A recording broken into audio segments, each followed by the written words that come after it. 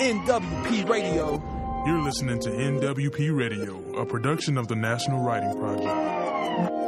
NWP. Welcome, viewers. It's fall of 2020, and in today's National Writing Project collab, we're talking with Kathryn Schulten of the New York Times Learning Network. The National Writing Project has been working with student argument for a long time, the topic of today's collab. And through the College, Career, and Community Writers Program, we've reached thousands of teachers, tens of thousands of students.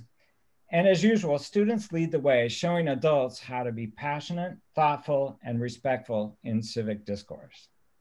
At the New York Times Learning Networks, Kathryn Schulten and her colleagues have chosen 100 student arguments and published them in a book called Student Voice, available from Norton, and Kathryn's holding up the cover of the book right there. These essays came from contests that the New York Times Learning Network held over a period of 5 years. And these are the winners and the runner-ups. And I bet you can't tell which ones are which. I really can't. Yeah. On today's shows, then, we'll hear about the work of the New York Times Learning Network. And best of all, hear selections from some of the students. So my guest today, Kathryn Schulten, was editor-in-chief at the New York Times Learning Network for a period of time. 19, how many years, Kathryn? 14. Oh, 14 12 years? and a half when I was editor-in-chief, yeah. All right, editor-in-chief, she still is working there. And before coming to the Times, she spent 19 years as an English teacher in the New York City school system and was a teacher consultant for the New York City Writing Project. So she's one of us. So welcome, Kathryn. I'm so pleased to have you here and eager to hear about this work. So if you could start us off by telling us a little bit about the New York Times Learning Network. Sure. Hi, thank you. Thank you for having me. As I always say, the Writing Project raised me. I student taught with Paul Allison, who was a Writing Project person back when I was about 22 years old. And that very summer, or the next summer, I did a Writing Project program in the Bronx and never looked back. So love to talk to the Writing Project. So the Learning Network, if you don't know it, the whole purpose of our site is to help people teach and learn with Times content. And we've been around over 20 years now, but when I took over in 2006, it was a brown website. I don't know, that was our color scheme, and it was brown in all ways. It was a 1998 created thing that basically churned out a lesson plan a day, which was useful, but 14 years on, it's gone through a couple different iterations, and we're not at all focused on giving teachers stuff as much as we are focused on inviting kids all over the world into a conversation about what's going on. Of course, front page news, everything that's battering all of us right now with the constant news cycle, but much more than that, just inviting them into the whole conversation, anything the Times could cover. So it could be politics, sports, fashion, TikTok videos, science, food, whatever it is. And we do that in a couple of ways. One, since 2009, we have posted a writing prompt every single day that's based on something in the Times. And, it could be like the death penalty one day, but it could be like, I don't know, your grandmother's cooking the next day. So it's kind of all over the map. And that's obviously like low stakes kind of writing, and kids all over the world come on and have their say. But we also run all these contests, one of which is the source of this book. So that's that. Yeah. I know that Writing Project teachers love the Learning Network and use it constantly. You can see it in posts and all kinds of ways. And one of the things we found in our work with argument writing is the circle of interest of even middle school to high school is the same circle of interest as adults. Like they talk about the things we care about too. It's not like there's like a whole alternate universe there. So I'm not surprised that Times content speaks to students and students speak to Times content. Yeah, people constantly are asking, thinking that our site has some special magic where we rewrite the news for kids. And we're like, no, it's for 13 and up. And our feeling is, there's anybody, the Times is for everybody. And there's, it's not like the print paper your grandfather read. There's all kinds of ways into the paper, all kinds of visual stuff and podcasts and, so there's something for everybody. Well, there's always, this funny phrase about bringing the real world into your classroom. And, our stance has been, the real world is already in your classroom. You don't have to bring it in. It's already there. Would that every teacher thought that, but yes. So tell us how this book, came to be and what your ideas were and your hopes for it. Yeah. So let me show it again. And the reason why is it's not just the essays that are by kids. This cover illustration is also by a 16-year-old. And I love it so much. Anyway, it came about because back in 2014, we decided to run this student editorial contest, and it was immediately super popular. And at this point, we get 10,000 essays every year, and it has to go through 7 rounds of judging. We have something like 45 judges, and those judges are, journalists from the Times newsroom, but also we always get volunteers from the opinion page who come help us judge. So to win this contest or to place, we usually have about 50 kids we honor in some way. These are good essays. So we, eventually these ended up in print, and an editor at Norton saw them in print and said, wow, I want to read more of these. And that's the short version of how it became a book. But just so people can understand, the context when they look at them, the basic rule is they're all 450 words each. There's not much to it except kids can write about whatever they want as long as they can make us care as readers. It has to be evidence-based. They have to use at least one Times source and one source that's not from the New York Times. Most kids use many more than that, but they have to at least tell us about that. And I'll tell you a tiny little story about its evolution, because I think maybe if the people listening to this who care about argument might have gone through some of the same thing, which is we had all kinds of contests on our site, and it asked kids to write poetry and make videos and do podcasts and, all kinds of things. When we started this contest, it's because all of us are former teachers, and we knew the Common Core standards had just become a thing. And we saw that argument was everywhere. And of course, our job is to get people to teach with the Times, and we publish a daily opinion section. So that was obvious, but we were so sure that we were going to get the most dutiful paint by numbers, stuff. We just didn't think it would be we didn't think argument said fun to kids. It wasn't like your personal essay or whatever. But that first year, I think we honored maybe 8 winners. And one of them was this kid who I'm still in touch with, and he's in the book I wrote. This kid, Noah Spencer, who's a Canadian kid who wanted to write about gender equity and, et cetera. But his headline has been imitated by kids ever since. And it was the headline that kind of, I think, showed us that you could do this in an interesting way and kids would. He called his essay, Why I, a Heterosexual Teenage Boy, Want to See More Men in Speedos. And everyone loved it. The essay is an excellent essay, but just that he kind of had the nerve to send something in with that. And kids have imitated that ever since. We get essays every year with that same basic construction. But I think it kind of opened things up, and kids realized they could write about what they want, kind of how they wanted. This wasn't a standardized test. This was a real audience who they needed to get interested. So I think students really do think it's fun. I mean, that's been our experience too. Really? In C3WP is that the classroom is loud. They're talking all the time. They're interested. They're engaged. I think argument writing kind of has a bad rap. And as a, freshman comp teacher in college, maybe it's our fault. I don't know. I always tried to be fun, but there is sort of a bad reputation for it that I think is not shared by students. I think they really enjoy it. Yeah, I mean, that's what all the teachers, the second book, it's 2 books really. It's a collection of essays, and then it's a teacher's guide to those essays. Yeah, that is basically me asking every single kid I could get hold of to tell me about their writing process, every kid that won.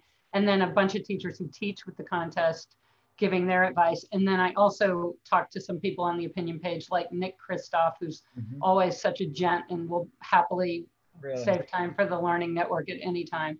And so it's a kind of mishmash of advice. Where was I going with that? I don't know. Teachers saying that it's just what you said, that when they get into it, kids love it. So, yeah. So you've mentioned a couple of things you've noticed about student, that it's lively and that it's not formulaic. I didn't see a lot of 5 paragraphs themes. I'm sure we could find one, but maybe it's because it needs 5 paragraphs.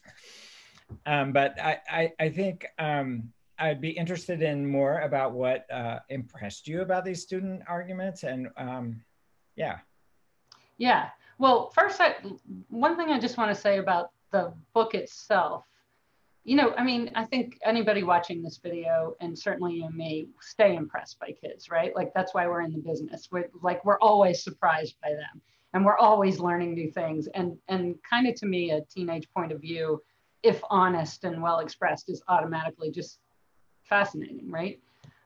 So letting kids know that they can do that is great. And I took a sheaf of these essays to a school where I barely knew the teachers. I knew them from online. And they said, oh, we study argument. You can try them out in our class. So I brought a bunch of essays up to the school in upstate New York. And it was kind of like, the teachers divided the kids into groups, and they were all reading them and discussing. And I was walking around listening in. And this one kid said, we've been studying argument this whole semester, but everything we read, and this is a quote from the kid, he said, is by like 50-year-old white guys who do this for a living their whole life, And he's like, it's so great to read these. Like, they're not like perfect. I don't feel like I have to have a graduate degree to like achieve this, right. And they're like things I'm interested in. So I was like, thank you, kid. My rationale, given to me on a plate. Right. But yeah, so that's what I like. I mean, really what impresses me is, like, you have 450 words. You have to make a really strong argument about something that you can support, and do it with a little bit of voice and style. Like, could I have pulled that off at 16? I don't think so. So, right? Maybe. I don't know. I don't think I was asked to at age 16. So, unless you ask, you don't know if you can do it or not. Excellent point. Yeah. Why don't you take us into some of these essays, some of your favorites? I'm sure that all 100 of them are your favorites, but you had to choose some. So if you could share with us some of the student writing, that would be great. All right, I want to preface it a little bit by saying, because I want to share 3, I think, with you guys. And believe me, the part where I had to pick what to share was maybe a day of work for me, because it's just what you said. I love them all for different reasons. There are a few in there that are 5-paragraph essays. Maybe the thesis sentence is even at the last line of the first paragraph, the kind of thing that kids absorb in middle school, early high school. But few of them are like that. But the one thing that I want to make sure to say in this interview, and kind of to introduce what I'm about to read to you, is a point that we've started to make to kids after we're now 7 years. This book is actually, I think, 7 years of the contest, and this will be our 8th, right? So what we've started to realize is that we need to say to kids, and I don't think they believe us, all of them, what we're interested in is what you have authority on. Do not write to us about something that you think you should write about. One of the teachers whose work is throughout the teacher guide of this, he's like the backbone of it, is this guy, Cabby Hong, who teaches in Wisconsin. His kids often place, and he gets his kids' work out into the world in all kinds of ways, and ours is just one of them. But he says that he's always going around listening to kids, and they'll be telling him their topic, and he'll say, you're not a fellow at the Brookings Institute. You're a 16-year-old kid. Like, think about something that you actually have authority on, or a stake in, or experience with, and your essay is going to have that much more, it's going to sound and feel and be real.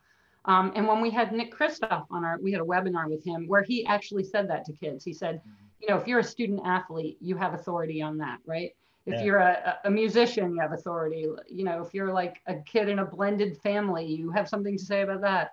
You have a part-time job. There's all kinds of ways you can bring your lived experience in, and it's evidence. So throughout this book, go ahead. I just have a funny story. You just Yeah. reminded me of a funny story teaching that I was at a portion of my course. This is the freshman college course that really was turned over to student interest and student arguments. So the majority of it. So, and I knew that like getting the right topic was like kind of critical. The wrong topic is probably bad writing, and a good topic. So there was a young woman in my class, and she was studying like Star Wars, the arms thing where they were going to have like lasers in the sky or something to shoot down missiles. That was like a shield, and it was Okay. a scientific thing. And I thought, she's just reading the news. That's just not. So I sit down and talk to her. I go, "Are you sure you want to write about this? This is something you really care about?" She looks at me like a completely crazy person, like, "You crazy adult," and she goes, "Well, I don't want to die." And that put me in my place, like, okay, yeah, go. I don't Yeah, want those to are the stakes. Then just they work have on this and come up with something good, because I don't want to die either. no, but that's really true. Like so much of the stuff, like every year when our judges get this stuff, the feedback we mostly get is like, my God, I didn't know any of this. Like I remember vividly early on, and now this is some of this stuff now, the book's out, like things age quickly and you already know this, but like sort of the canary in the coal mine about kids and their desire to rid the stigma of mental health, right? We Right. started getting tons of essays about like how bad mental health support in school was, how important it was. Now you see that everywhere. But when that first started coming into our interview, I had not read it anywhere. Yeah. Same with well before Parkland, we were hearing from kids about how screwed up the those lockdown drills are, and how freaky and they don't work, and like we feel like we always learn something new. One of my favorites is a kid writing about like how toxic the chat is in video games. Yeah. Like you'd have to be a gamer with a political lens kind of to name that and do research around it, and so anyway, we learned a ton from kids every year on this stuff. So let's hear some. Okay, yeah. So I want to introduce the one that, when you think about why do you do argument writing, right? Like for a standardized test, sure, okay. But really the goal for a newspaper or for our contest is to change things, right? To make people understand something they didn't understand. So when I took those essays up to upstate New York school and showed them to a bunch of kids, and they read a bunch, this was easily their favorite, hands down. All the classes I taught that day or worked with that day, and they all said, wow, we didn't know this, and this is going to change how we think about this kind of situation. And so in that one it's called, I'm going to actually read maybe not all of it, but enough to give you a flavor. It's by a young woman named Asaka Park, and I'm reading from the book. It's called I'm a Disabled Teenager and Social Media is My Lifeline. And she was 17 when she wrote it. It says, I'm keenly attuned to the unwritten rules of social interaction. I can identify the subtle variations in people's facial expressions, and I'm quick to read between the lines. And my discernment is not just on an intellectual level, but also on an intuitive level. I'm intimately familiar with the dance of social interaction.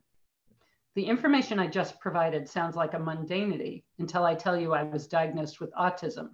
I defy the stereotypes of somebody who can't possibly get it socially. Nobody knows that I can, but I can get it. Of course, people don't see that. I struggle with impulsivity. My physical clumsiness makes it hard for me to maintain appropriate facial expressions and tone of voice. While I easily grasp abstract concepts, I often can't convert them into tangible step-by-step actions, making it difficult to communicate gracefully. Even the untrained eye notices these challenges, and they confound my social faux pas as a failure to understand or share other people's expectations. I'm depleted. Every day at school, I isolate myself from most of my peers. It's a matter of time before they make these assumptions, before they postulate how my brain works. But on social media, I'm a completely different person. I'm dynamic, I'm assertive, I'm people-oriented. And then she goes on for several more paragraphs. You know, if you're thinking, you know, how's she embedding evidence? You know, she goes on to talk about disability and how it's seen, and, you know, what the internet can do, and how she uses emojis, and that defies her own physical movements. And anyway, the kids in these junior classes I was working with were like, I never thought about any of that. It makes me rethink autistic people or people with any kind of disability. And they just were very moved by it. So I think it helps us rethink the stance towards social media as well. Well, that's part of her argument is like adult, you know, there's a whole chapter in the book where kids are like, shut up, adults, about social media. Here's why it's, you know, useful and interesting and not just evil for teenage brains or whatever. So she's one of those. But I wanted to show a very short video. When I first asked her if I could interview her, she said, well, as you know from my essay, I'm not going to be comfortable talking to you. This was maybe a year and a half ago. So I'll answer your questions only via email. But then fast forward a year, she's in this book, and I said, would you make a video? She said, okay. So I was very happy to get this from her. And if you can play it, you guys can all meet Asaka. I think I can. So let's go.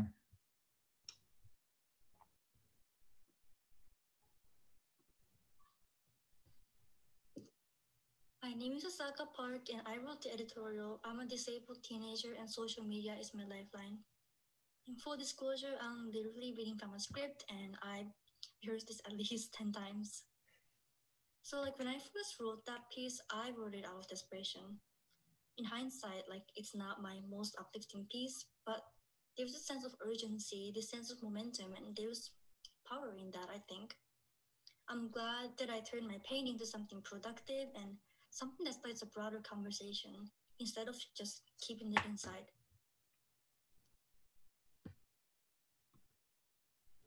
There you have it. There you have it. Yeah. Invites a broader conversation. I mean, yeah. The way she thinks big about her writing is impressive. Yeah. And I don't know, like you don't think of, I suspect a lot, you know, some of these are kind of lighthearted, like there's a girl making an argument about like why pineapple pizza deserves more respect, you know, like we have all kinds of arguments in this book, but there are quite a few where it's really out of a painful, you know, they're revealing themselves in some way that you think you associate more with like a personal essay, but you can see that it's got a lot of power, you know, it's the ethos and the pathos, right? Both. So yeah. I was impressed with the 2-word sentence, I'm depleted. You know, that was quite moving, skillful. Yeah.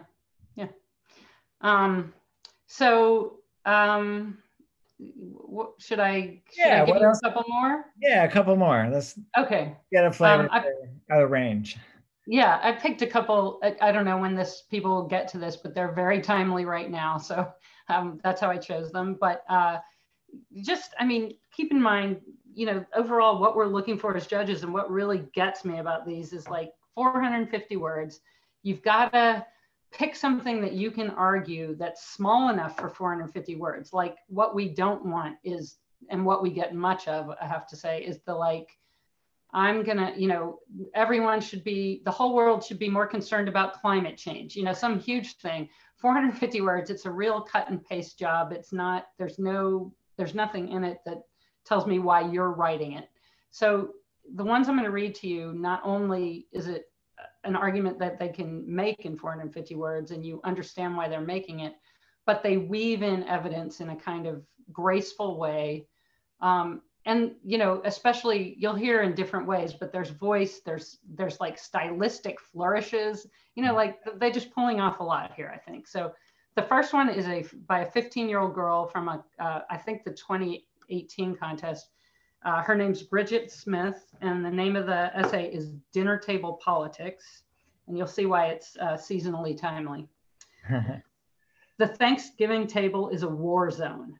The soldiers, the conservative aunt who drove all the way from Alabama, the ultra-progressive sibling who makes passive-aggressive comments while passing the potatoes, and of course, the grandparents who stubbornly reference the good old days when political incorrectness roamed free. Throughout America, families hunker down for the holidays with reluctance and trepidation. Civil conversation concerning the issues facing our country is becoming rarer by the day. But if we can't talk about the issues, how can we fix them? The Thanksgiving table is a microcosm of the real world discussions in local and state governments, in Washington, in the White House itself. Americans must learn how to talk to each other about politics, from the dinner table to the Oval Office. I've had my fair share of political discourse with friends and family. These conversations escalate quickly and infuriate easily, but haven't destroyed my relationships. I listen, disagree, and discuss. However, when faced with opposing viewpoints, many Americans polarize further. Instead of talking to those with whom they disagree, Americans find like-minded individuals who cater to their political tastes. In fact, according to the New York Times, quote, liberals and conservatives prefer to associate and live near their fellow partisans, and quote, would be unhappy if their children married someone with a different political viewpoint. This is troubling.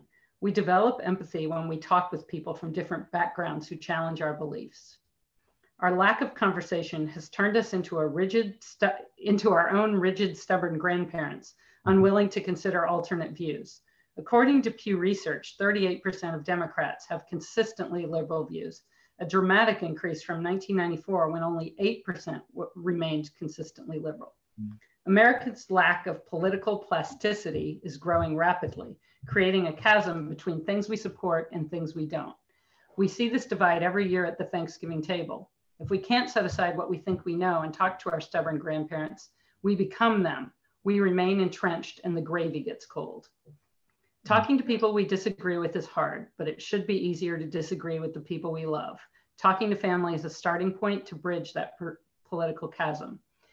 Ask your aunt why she feels that way. Ask your grandparents what shapes their beliefs. Ask your siblings to suggest solutions. If we can empathize with our family at the Thanksgiving table, we can empathize with our neighbors, friends, and political representatives. Don't let your dinner table become a war zone. Talk to your fellow Americans. Ask them questions, invite them to dinner, and show up and speak your mind. You might start a new tradition. So. It is timely, isn't it? Yeah. Most timely. I like that series of questions about, like, ask them about, you know, how your views were formed, what experiences is behind them. That's great. That's a really important suggestion. Right. And I like how she manages to make the whole Thanksgiving analogy last. You know, she just hits it now and again. The gravy's getting cold, you know, just to remind you. Right. It seems very, very sophisticated for a 15-year-old to me, but yeah, me too. Yeah. And, you know, in terms of like the evidence she weaves in, I think, not that we don't know we're polarized, but that was a slightly new information for me, that maybe in 94, liberals didn't say that they believed only, you know, that we've hardened our positions over the years. So anyway. Yeah, I thought that was skillful too. I agree. Okay, how about one more? Okay, here's my last one, and you'll see this one's also sadly extremely timely right now. And this one's by Narayan Dubey, who was 17 when he wrote it. And it's called Breaking the Blue Wall of Silence, Changing the Social Narrative About Policing in America. And he writes, as a child, I thought of police officers with veneration. If I saw a cop in the park, I felt safer. I told myself that when I got older, I'd be wearing the badge too. At 12 years old, I learned about police brutality. When I first saw the video of Eric Garner being thrown to the ground by police officers, I thought it was a movie. Despite knowing the officers were at fault, I refused to change my internal rhetoric. I thought the media was only portraying the bad side of the people I saw as heroes. Then, on July 31st, 2017, a police officer shot and killed my cousin, Isaiah Tucker, while he was driving. Isaiah wasn't just my cousin. He was also a young, unarmed African-American man. I no longer dreamt of becoming a police officer. But the issue is much larger than what happened to Isaiah. As highlighted in the New York Times, the Center of Policing Equity found that African Americans are 3.6 times more likely to experience force by police officers as compared to whites. Despite this blatant disproportionality, there's still overwhelming ignorance about it. Just last August, a group of people marched in Philadelphia countering Black Lives Matter protests with signs and chants of Blue Lives Matter. People are quick to challenge discussions of police violence with the idea that not all cops are bad cops. But when we argue in defense of the morality of individual police officers, we're undermining a protest of the larger issue, the unjust system of policing in the United States. When I met Wesley Lowery, a journalist from the Washington Post, he was adamant that the social narrative regarding police brutality in the US needs to change. Quote, conversations about police reform and accountability are about systems and structures, not about individuals, he said. It's not that some police officers aren't doing admirable things in our communities, but revering police for not abusing their power is dangerous. It normalizes police violence and numbs society to these issues. The idea that not all cops are bad cops belittles attempts to uproot the system. When we go out of our way to controvert this fight, we are perpetuating the inherent problems with racialized policing. So as you think about policing in America, think of Eric Garner, think of Alton Sterling, my cousin Isaiah, and the families that were left behind. We have a responsibility as citizens of this country to call out corruption and systems of power. Policing in America is rooted in racism, oppression, and privilege. It's time we recognize that. I learned to change my perspective, so can you. What year was that? It was 2019. Yeah, so. Yeah. And I did get to interview him, and he said I needed permission from my whole family to write about this publicly, to put it out there about my cousin. And, my family thought that was a good way to honor him, to make this essay about him. So super powerful. Also a really difficult, America's founded on individualism and, is a central value, and it's very, very hard to argue, as Black Lives Matters people will say, to talk about the system and the structure instead of the individuals. So. Right. Exactly. The arguments he makes in this essay, what I was saying before, is like, sometimes it's news to us, or, you might read it before the summer of 2020 when everybody was in the streets, and have those thoughts for the first time, especially if you were a kid, in a high school somewhere, which is the thrilling part about the idea of this book, that maybe each of these kids, teachers could assign their work and other kids could be studying it. And what a wild thing, so. Well, they're inspiring. I think they are. Just to hear their thoughtfulness and their commitment to really important things. Change an individual mind or change a system. It's all there. Yeah. So it's pretty exciting, Catherine, to have these, and it's great to have them available in a book. So thanks for all the work that you did to put them together. Yeah, the goal, of course, is for every kid to read the book and be like, wait, my perspective's not in here, and for them to write their own, and whether for our contest or anything else, because the work you guys do, you're trying to get them to write argument for the real world constantly. So if the working for the New York Times is such a funny thing, right? It just has outsized import, right? So the idea that Times journalists chose these is such a check plus, so such a gold star, right? Yeah.